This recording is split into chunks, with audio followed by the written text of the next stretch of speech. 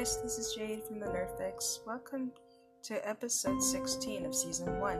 This is the podcast where we talk about everything in the nerd community, whether it be anime, manga, video games, comics, anything that you like that's nerdy, we're here to talk about. This is going to be a bit of an interesting episode because this is something that I've been wanting to do.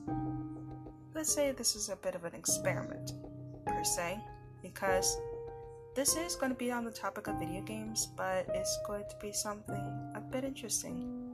Now, me myself, I am a horror fanatic, and if you are familiar with Creepypastas, then you've come to the right place, because I feel like for once a month, I would be doing a reading of a Creepypasta that it ties in with anime or manga or video games. But with everything else, by the month of October, I will be doing a special where every day, or every other day, I will be reading a creepypasta throughout the month of October for a Creep Out Fest, per se. So I hope you're ready for this, because this is really going to send a chill down your spine. So sit back, relax, and get ready for your fix.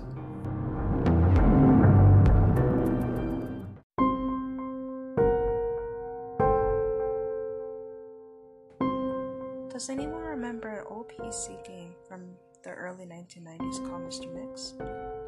It's mainly a typing game, similar to Mario Teaches Typing, where you have to type words into a box to make a chef, the titular Mr. Mix, put ingredients into a bowl.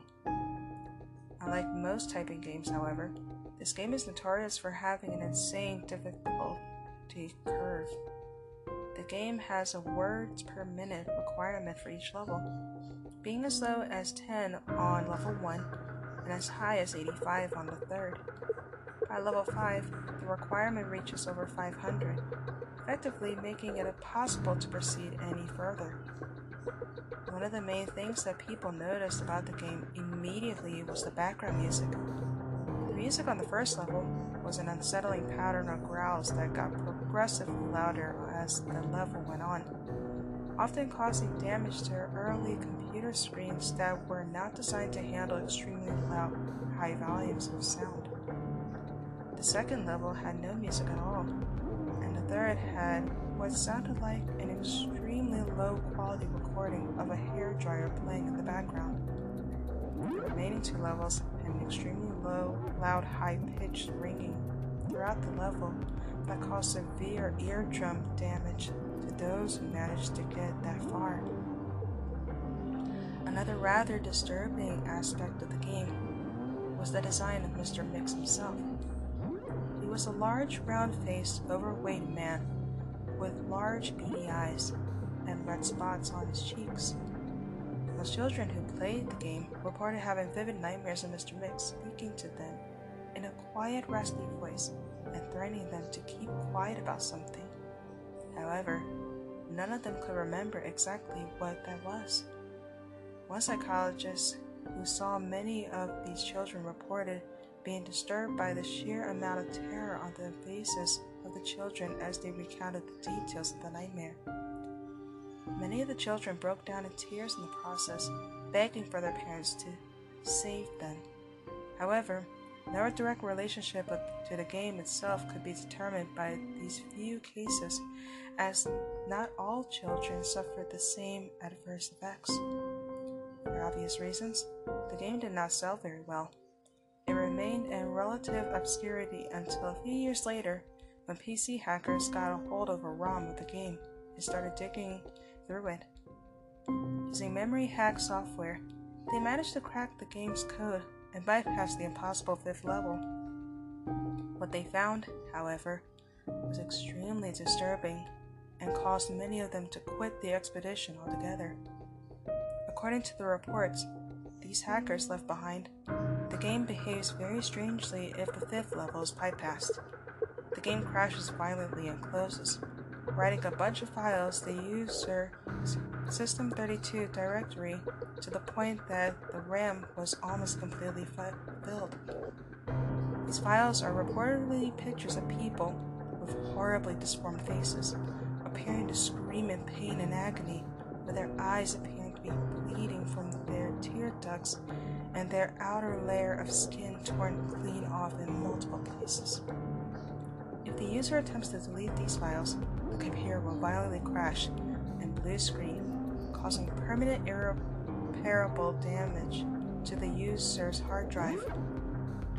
The hackers found that this was caused by a lone byte in the game's ROM that triggered when the 5th level was completed.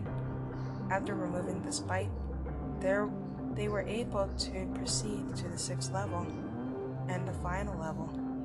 Unfortunately, all the original hackers declined to discuss what they saw in the final level. All of them became extremely paranoid and reclusive, refusing to talk about anything related to the game, and showing astonishingly extreme symptoms of post-traumatic stress disorder. Most of them ceased to be able to form coherent sentences within a week, and within a month, all of them went missing. All the copies of the game were destroyed. To this day, no one knows what was in that game that caused them so much psychological damage. Maybe it's better that way. 2 years later, after this incident, a man was arrested after trying to kidnap an 8-year-old girl from a grocery store. Through DNA and fingerprint analysis, the man was identified as one of the original hackers who viewed the final level of the game. He was wearing a white chef's hat and had a look of unspeakable malice and insanity on his face. When interrogated, the man would only say one thing: "I'm Mr. Mix."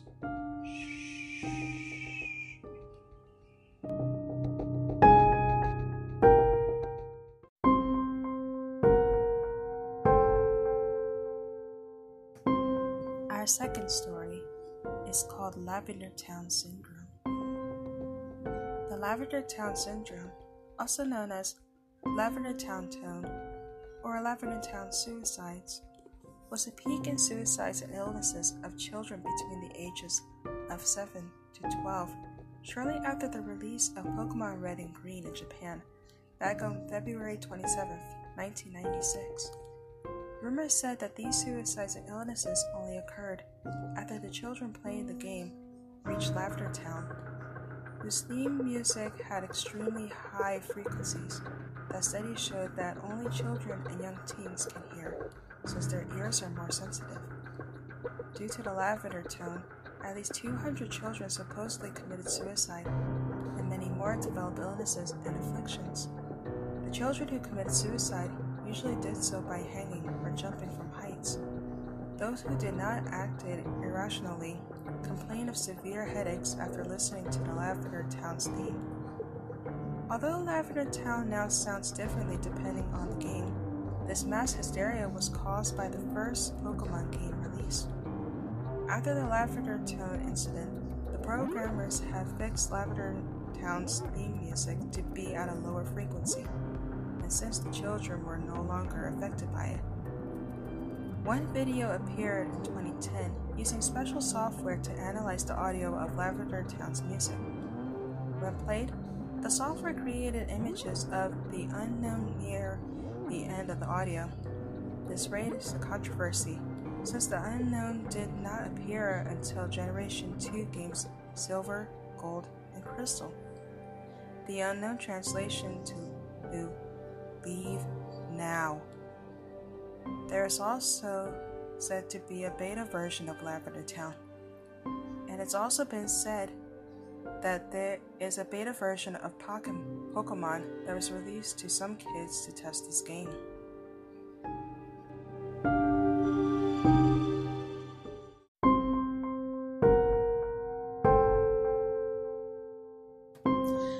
There you have it. Those were 2 creepypastas that I read. I'm sorry if it didn't sound all too creepy, but those were my best renditions of reading horror stories. But Again, I am a horror fanatic, but I want to know, did you like it? Do you want me to continue reading creepypastas related to the subjects that I talked about on Nerfix, or do you just want me to read different creepypastas altogether? This is just to prepare for October coming up, knowing that October is my favorite month, with that being my birthday and Halloween being my favorite holiday. Just let me know what you guys think, and to end the episode, whether or not you believe in the term nerd or not, keep loving what makes you, you, and stay awesome. Thank you so much for listening. I hope you got your fix for the evening, and if I did give you a fright with the sound of my voice, I do apologize. But thank you so much for sticking around for the nerd fix, and I will see you next time. Later.